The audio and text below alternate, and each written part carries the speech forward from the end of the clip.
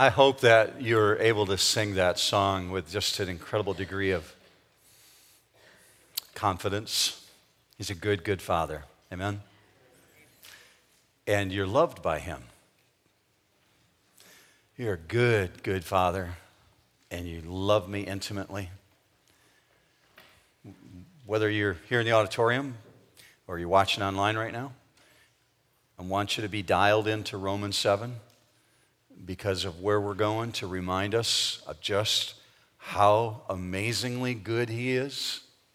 So my Bible's open to Romans 7. I'm going to ask you to go there if you have your Bible with you this morning. If you don't own one, there's free Bibles in the back. When you leave this morning, grab one. Take one with you. We want you to have a copy of God's Word. It's on that brown table in the back. But in the racks around you are Bibles. You can pick it up there or you can watch on the screen. Maybe that'll help you follow along. So I'm going to pray with you first, and I'm going to ask you to do something unique for me because we're going to link Romans chapter 7 with an Old Testament passage, Isaiah chapter 6. If you're not familiar with the Bible, just go to the index in the beginning of the Bible, find the book of Isaiah, make your way to chapter 6. You'll also see the words on the screen, but you're going to want to link those two this morning for a very specific reason. But let's pray together first, and then we'll take a look at the passages.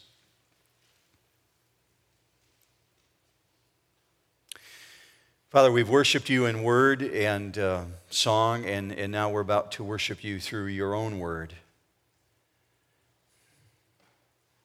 We come before you with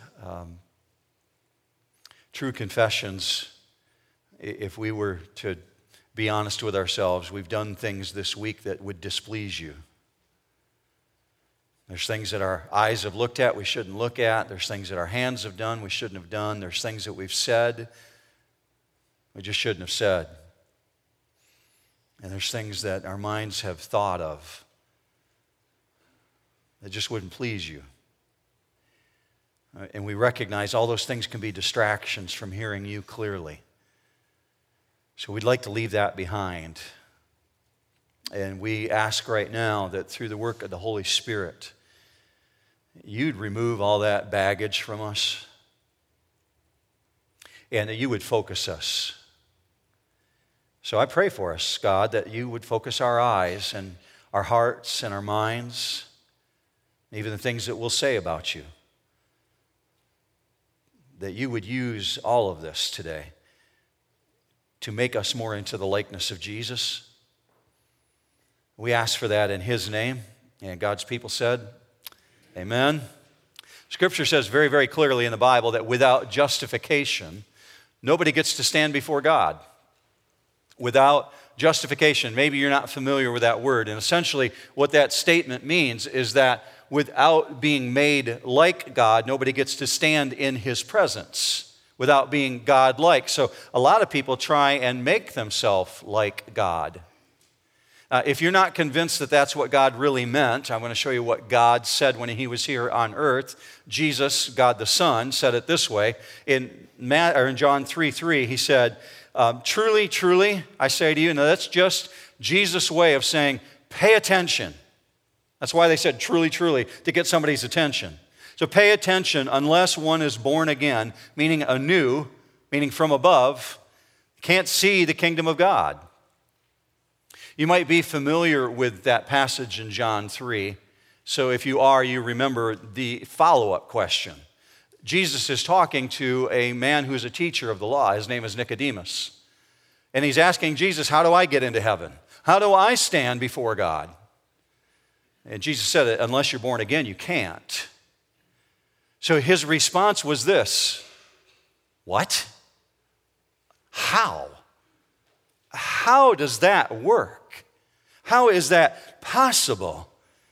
Well, Jesus went on to tell him that this is how it works in John 3. You can read about it later. But we find in the book of Corinthians probably the most concise answer. 2 Corinthians chapter 5, verse 17 says, if anyone is in Christ, he is a new creature, meaning belonging to Jesus as Lord and Savior of your life. That's what you find Paul doing in Romans chapter 7. He's helping us to understand how can we stand before God. Explicitly, what he's doing is showing us what it means to be justified and why you need to be justified. If that word has escaped you, I'm going to put the Greek word for it up on the screen so you see the definition. I did it last week. I'm going to do it one more time so that it really stays with you. What is he talking about? He's talking about being made righteous, rendered innocent. So my question for you this morning is this: who is your justifier? Who makes you righteous? Are you making yourself acceptable? Do you believe that you can make it there on your own, or do you believe that you need a justifier? See, there's only two choices. According to God's word, those are it. You either believe that you can make it on your own, or you need a justifier.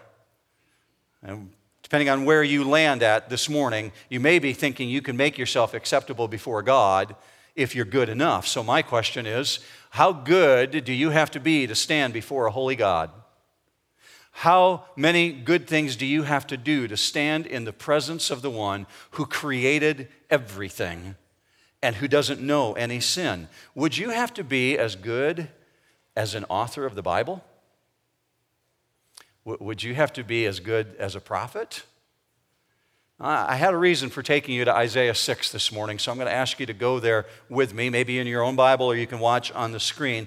But it seems like if anybody is going to be good with God, it's going to be one of the authors of the Bible, right? Okay, so let's watch Isaiah. He's both a prophet and he's an author, and we find him in God's presence in Isaiah chapter 6. And in verse 1, he says this: I saw the Lord sitting on the throne, lofty and exalted, with the train of his robe filling the temple. Seraphim stood above him, verse 2. And if you don't know what those are angels. Highest order, glowing orange, flying through the atmosphere around God. Seraphim stood above him, each having 6 wings. With 2 he covered his face, and with 2 he covered his feet, and with 2 he flew. And still speaking of angels, and one called out to another and said, Holy, holy, holy is the Lord of hosts. The whole earth is full of his glory. And the foundations of the thresholds trembled at the voice of him who called out, while the temple was filling with smoke. Isaiah feels it and sees it and understands he's in the presence of God. And his response is visceral. I call it a conscious comprehension of reality, because in verse 5 you find his response for what he sees. He says, Then I said, Woe is me, for I am ruined. He literally means destroyed. Because I am a man of unclean lips, and I live among a people of unclean lips. For my eyes have seen the King, the Lord of hosts. Are you noticing that just the words of his mouth are enough to condemn him? He's not even going there on the things that he's done, the things that his hands have touched, the things that his eyes have seen. He says, just my mouth.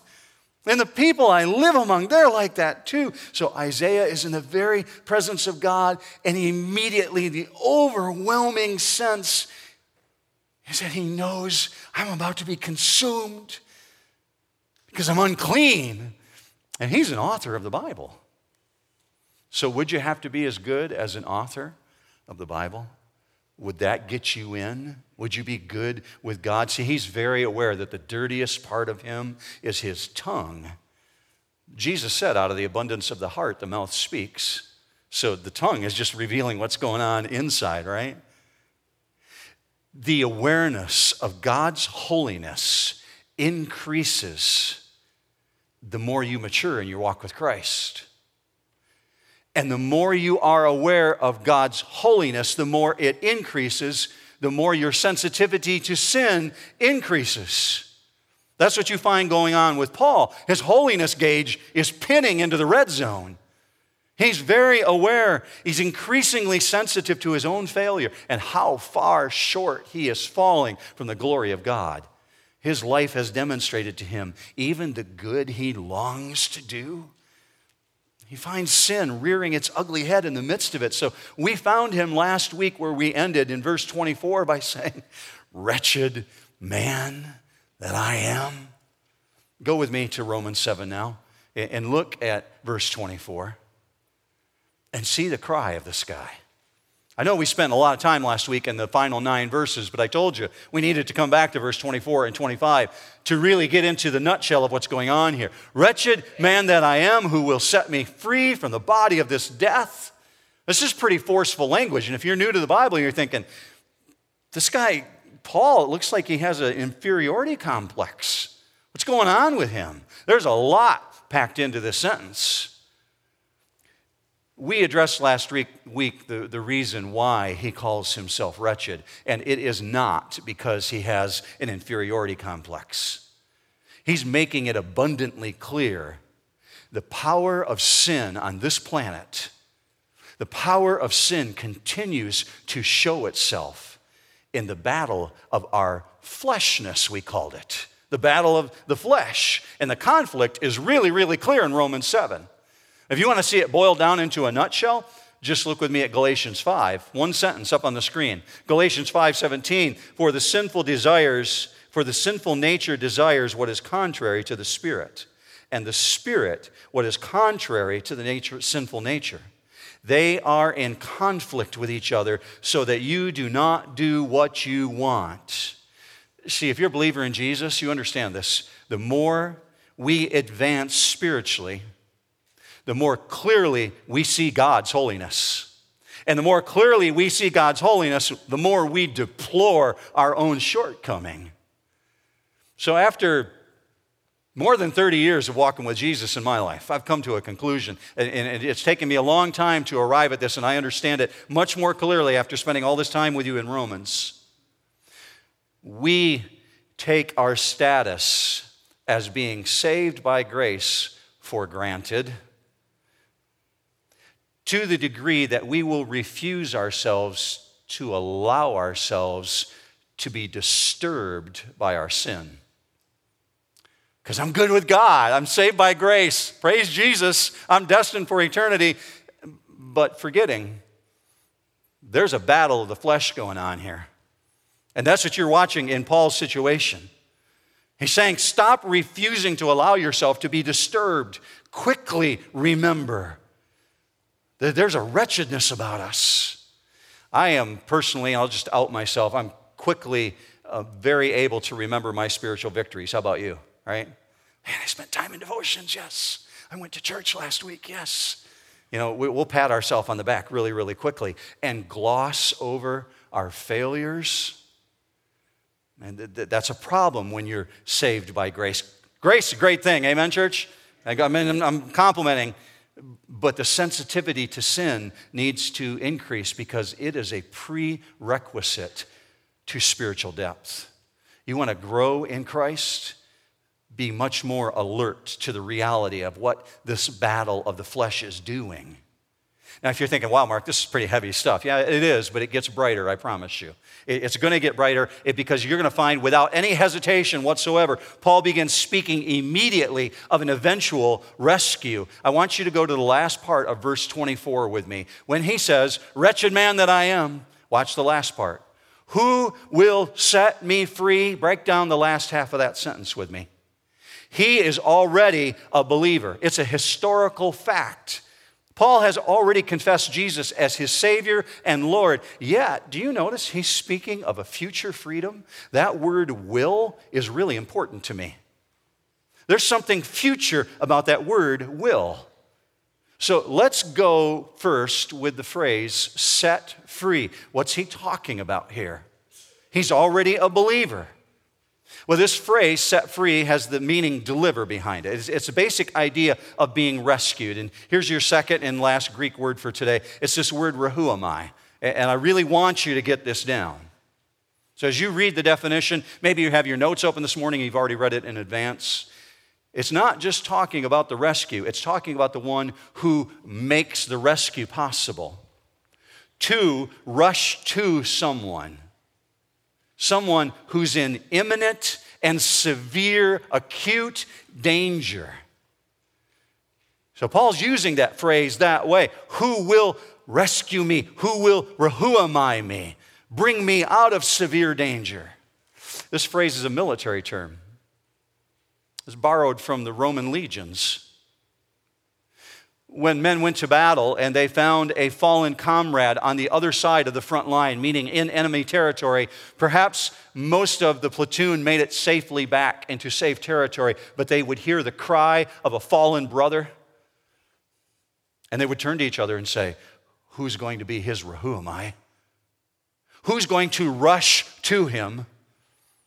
One soldier rushing to another soldier to drag him out of the battle zone into the safety zone, bringing him back to a place where he's protected. See, rehuamai, if it's properly used, what it emphasizes is the greatness of the peril and the degree from which the deliverance needs to be given by a mighty act of power. Now, let me give you a contrary example to that. Perhaps this will help you put it in context. So I'll give you a good example later and a contrary example. It's no secret, especially to the women in my world, my daughters and my wife, that I do not like shopping too much, right? And occasionally I have to go. Because if you're going to function in this world, you're going to be part of anniversaries and birthdays, you got to go shopping, right? And occasionally you do need clothes, but I'll typically say to Lori, well, you know my size. Can't you bring stuff home to me? And she'll say, well, there's fitting rooms for a reason. You got to try things on. Okay, so eventually I find myself in a shopping mall. I don't want to be. Now, if I'm in the midst of a shopping mall and she's had me there for what seems like an eternity, I might cry out, who will save me from the body of this death? Right? And it kind of lacks something. True? Because there's no peril involved. Okay? There's no danger. So I can't say like Paul, who will set me free from the body of this death, because my outcry is really lacking. So I might turn looking for an electronics store. Isn't there a big screen TV here someplace? Lori has no mercy on me. So I understand what's going on with Paul when he uses this phrase, because rehuamai, it's always linked with God as the deliverer. And God putting his focus on a person who is in great peril. So here's a good example of that. Lee Osmond is a wing walker, and he appeared at an air show in Holabro, Oregon a couple years ago.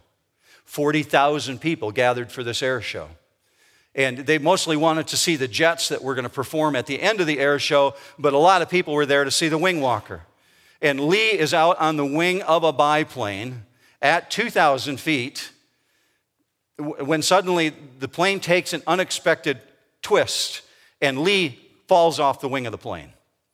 Now, he fortunately has a nylon safety cord that's holding him, but he finds himself dangling 100, 150 feet on this cord underneath the plane. And to the pilot's horror, what are you going to do when you've got a man hanging from the bottom of your plane? You can't land. Now, the 40,000 people who've gathered for the air show, they're like, wow, this is good, because they don't know it's not part of the air show. Until 20 minutes go by and they watch this plane continually circling the airport. And then they realize something has horribly gone wrong. What do we do? Very quick-thinking individuals jumped into a pickup truck and drove out to the runway and began speeding up and down the runway, back and forth. And the pilot got the idea. He didn't have any radio. He couldn't communicate. It's just an old barnstorming biplane. He could not tell them what to do. And he picked up on what they were doing. They wanted to match his airspeed. If he could slow down enough, perhaps he could lower Lee down enough where they could grab him. So he matched the speed of the plane to the truck on the runway, and they missed him the first time. And then they tried again, and they snatched, and they missed him. And eventually, the pilot slowed down enough so that they could reach and grab Lee, and another man grabbed his cord and sliced the nylon cord and dropped him into the bed of the truck safely. They were his rehuamai, his deliverer. He's in great peril, and he needed to be rescued. I want you to think about how often this word is used throughout the Bible.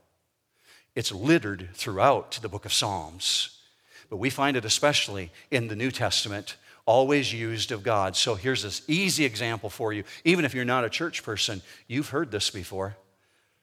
The disciples came to Jesus and they said to him, would you teach us how to pray like John's disciples? Because we've noticed they're really good.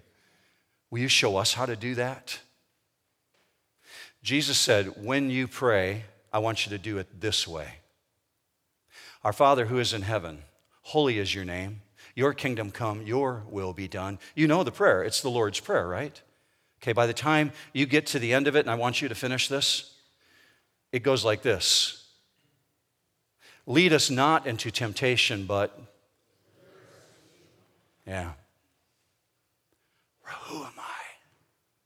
Rahuamai us from evil, God. Because there's this potential of this evilness that we live in and this temptation that's on either side of us. God, Rahuamai us, deliver us from the evil temptation that comes our way. Paul is longing for the day when he will be rescued. God, who will deliver me from the body of this death? It hangs on me like a corpse, and it's constantly interfering with my desire to obey the new nature. You said I'm a new creation. The old has passed away, the new has come. Why don't I always feel like it? I've got this body of death hanging around me. How does Paul use that phrase? Who will free me from the body of this death? It might interest you to know that Paul lived in an area called Tarsus, what is modern-day Syria today. And in Tarsus was a small kingdom that was continuing to operate. Even though Rome was the dictator, the king still had the ability to operate within his realm as long as he behaved himself. And so he had a small tribe. And within his tribe, he carried out the most brutal death sentences for criminals. In order to maintain peace among his people, he decided that the way to get the attention of individuals to not carry out murder or capital offenses would be to inflict the most severe punishment he could think of. So if murder occurred within his people, he would take the dead body of the person who had been murdered and lash it to the body of the murderer. The victim was attached and tied to the person who had killed them. Days would go by. And I'm sure what seemed like an eternity in a period of only 3 days, the person would be dead. Why? Because as that body began to rot and decay, the infection from it would set into the individual who had murdered them. And the capital punishment would be complete, and it was known as the body of death.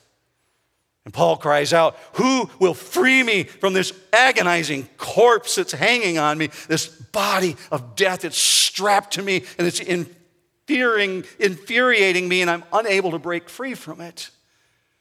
I know, like myself, if you're just alive in this world, you're aware of all the news headlines. And every month, it seems to be some new crisis, some new trauma going on. And I watch the various events around the world with excruciating pain because we live in a world that doesn't know what it means to live a life pleasing to God. They're chasing after their own version of peace, and it's agonizing as a God person to watch it. Yet, as hard as it is to watch the sin around us, here's what Romans 7 is doing to me. Romans 7 is challenging me to recognize the dead body that's still attached to Mark Kring. This dead body of flesh. Even though my soul is redeemed and destined for eternity, this fleshness that we battle against. That's why Jesus said, don't be doing eye surgery on somebody else if you still got a log in your own eye, because you're just going to screw them up. Get it out of your own eye first. This dead body of flesh hangs to us. Now, if you're waiting for the brighter part, and you said, Mark, there's going to be a brighter part. I haven't heard it yet. Here's the brighter part. There's this brighter part coming. Get your amens ready. As frustrating as this struggle with sin is, our predicament on earth is only temporary, right? It is, because there's an eternal glory waiting for us in heaven. the likes of which God says, don't even go there mentally because you can't. You can't begin to imagine the things I have in store for you. Our earthly predicament is only temporary. In the month of September, we're going to finally make it into chapter 8. Had no idea it was going to take us 43 weeks to get here, but it did, okay? So later, we're going to make it to verse 18, but here's a teaser in advance of that. Look with me at verse 18. The sufferings of this present time are not worthy to be compared with the glory that is to be revealed to us. That's good, isn't it? It's not worthy of it. Yeah, we battle against this stuff all the time. We watch the headlines. We hate what's going on. We're aware of where our eyes go, what our hands do, what our mouths say. But it's temporary. So that takes us to Paul's statement again. Who will set me free? See, he's already a believer. He's already forgiven in Jesus. He's there, so he must be speaking of something future. So the word will is used. It's future tense. Are you picking up on that? There is something in our circumstances that are going to change, and they're going to change in a moment, in the twinkling of an eye. You know where I'm going with this, right? You know what Scripture promises? That in a heartbeat, Paul speaks of something that's going to completely reverse. So he says, who will set me free? And he answers his own question. There is only one who is able to be your Rehuamai. There's only one who's able to rescue. So in the same breath that he asked the question, without hesitation, Paul begins speaking in verse 25 of the rescuer. Go with me to verse 25. Thanks be to God through Jesus Christ our Lord. See, Paul answers with a victory. It's Jesus. It's always been Jesus. The victory is God's, and he gives it through Jesus, the Lord Christ. Thank you. He's my justifier. Are you trying to justify yourself today? Or do you need a justifier? You're seeing authors of the Bible saying, I need a justifier because I can't get there on my own. I need to be rescued. Years ago, two boat captains were passing each other on the Mississippi River. One old gentleman's riding on the deck of one of the boats. As he sees another boat approaching, he says to a complete stranger, "Yonder, there's the captain." When asked to explain by the passenger who didn't know him, he says, "Why would you call out the captain?" And he says, I want you to look yonder and see him, because years ago, we was going down this river, and I was but a young man, and I was a fall into this muddy water.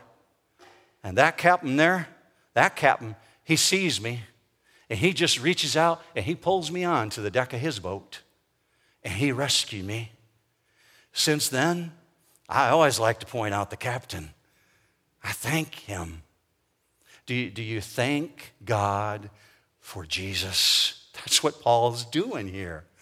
Jesus rescued us. I just loves to point him out. When we became believers, Jesus delivered us from the body of the domain of darkness and transferred us to the kingdom. But we're still here on this planet, looking for the day when we will be delivered. So Paul says, thank God, there's deliverance in Jesus, and it comes through him because of God. Why does he point that out? Because Jesus is the only way you can stand before God. He's the only way. The assurance of your destiny is wonderful, but it's just a down payment. It's only the first installment of greater things. So you get this taste here on earth. You can kind of taste it. You can kind of see it, but it hasn't quite entered into your mind all that's waiting in store for you. So Paul says, as a result, we groan. Here's another teaser from chapter 8. Look with me on the screen. Verse 23.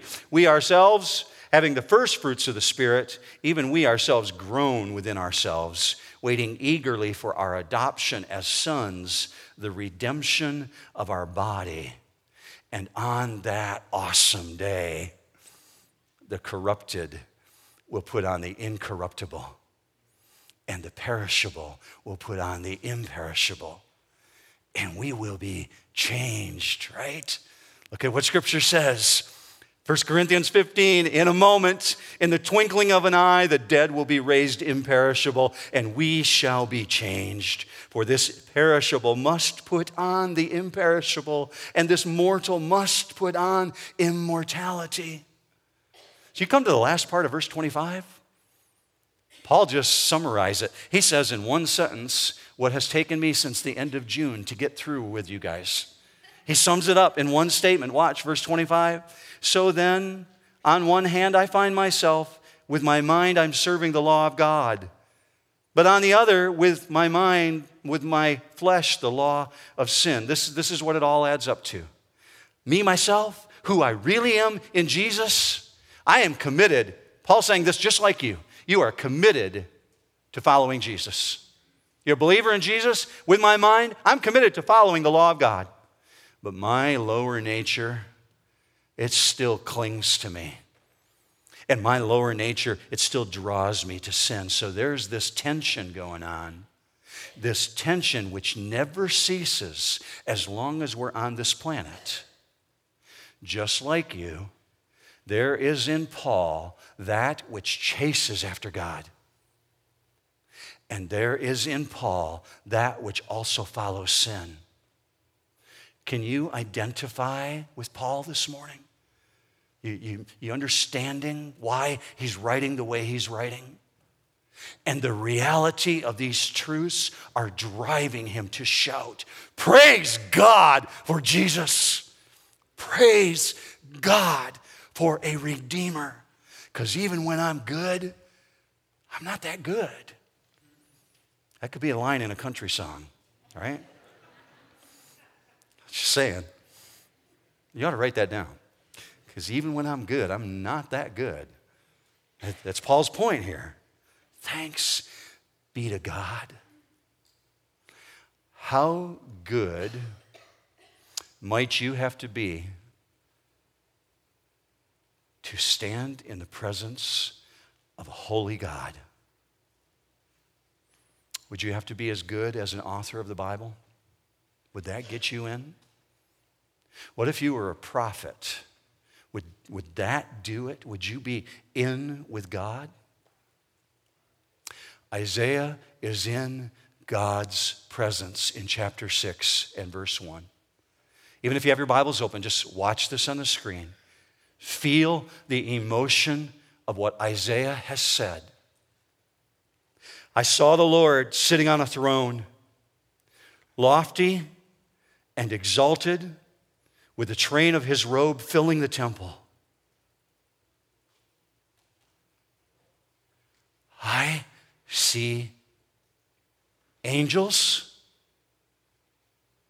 and they're glowing orange. And I hear them crying out, holy, holy, holy is the Lord God Almighty. And I watch as smoke fills the temple, and I feel the ground under me begin to shake. And I recognize I don't belong here. I can't stand in his presence.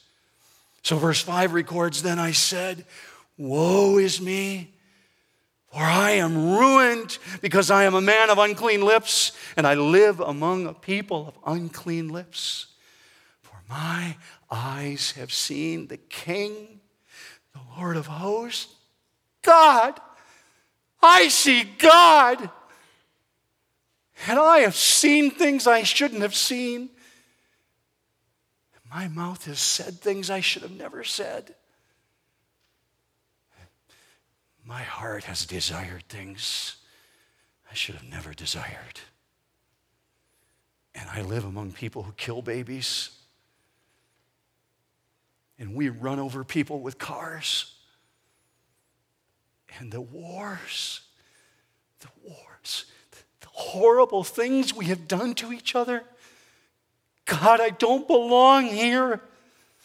I'm going to be destroyed eternally. I can't exist in your presence. And what you didn't see is verse 6. Watch verse 6. Then one of the seraphim flew to me with a burning coal in his hand, which he had taken from the altars with tongs. He touched my mouth with it and said, "Behold, this has touched your lips, and your iniquity is taken away, and your sin is forgiven." God had to take action. Because even an author of the Bible, even a prophet, cannot stand in the presence of God unless God has taken away your sin. He is your justifier. He is your Rehuamai. God has to make you acceptable.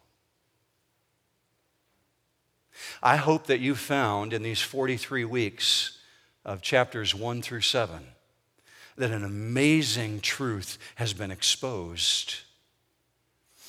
Only Jesus delivers. He's the Rehuamai. Only He can forgive, right, your sin and allow you to stand before God. So tell me, good teacher, how does a one get eternal life? Well, truly, truly, pay attention, teacher of the law. Unless one is born again, he cannot see the kingdom of God. How is this possible? Well, in Christ. In Christ, you're made a new creation. Behold, the old has passed away, new things have come. This sets us up really well for chapter 8. Paul has taken from chapters 1 through 7 to lay the groundwork for why we need a Rehuamai. But I can't go to chapter 8 with you yet because God has laid something pretty heavy on my heart. And so next week, I'm going to ask you to begin thinking right now, who comes to your mind that you know needs to understand what it means to stand before God with God providing the deliverance? Who do you know that doesn't know God? Because here's what I'm going to do. I'm going to take all of chapters 1 through 7, and we're going to compress it down and do a complete review next week of that. I know, pray for me, all right? It's taken 43 weeks. And yet, God knows that there's people coming into Lansing this week. There's students arriving on campus. There's people who are moving here from other communities. There's people who are not church people who show up at New Hope. And they need to hear this stuff. So I'm asking you for two things. I'm asking you to pray who you might bring with you next week. And I'm asking you to pray for the people who will be here. Because I intend to bring it. God willing. Okay.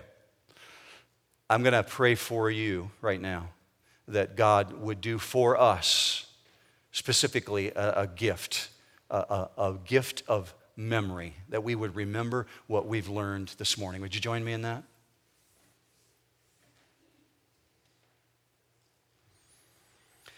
Father, where our eyes have wandered and our hands have done and our heart has longed for things other than you, I thank you for taking that and removing it. That we have known forgiveness in Jesus Christ. And in the midst of removing it, Father, you have centered us and allowed us to hear from you clearly. So I pray, Father, that with the sharpness of our focus and with the attention we've given this, that to that degree you would return back to us the favor of helping us to remember. As we talk about you, even as we go to the picnic this afternoon, God, that we would speak things that would please you. Use us as an instrument in the lives of others this week. And Father, that will happen even more effectively when you bring to mind the things that we've learned. So we ask in a supernatural way, bring it to light. I end by echoing what we sang, Father, earlier. You are a good, good Father, and we are loved by you.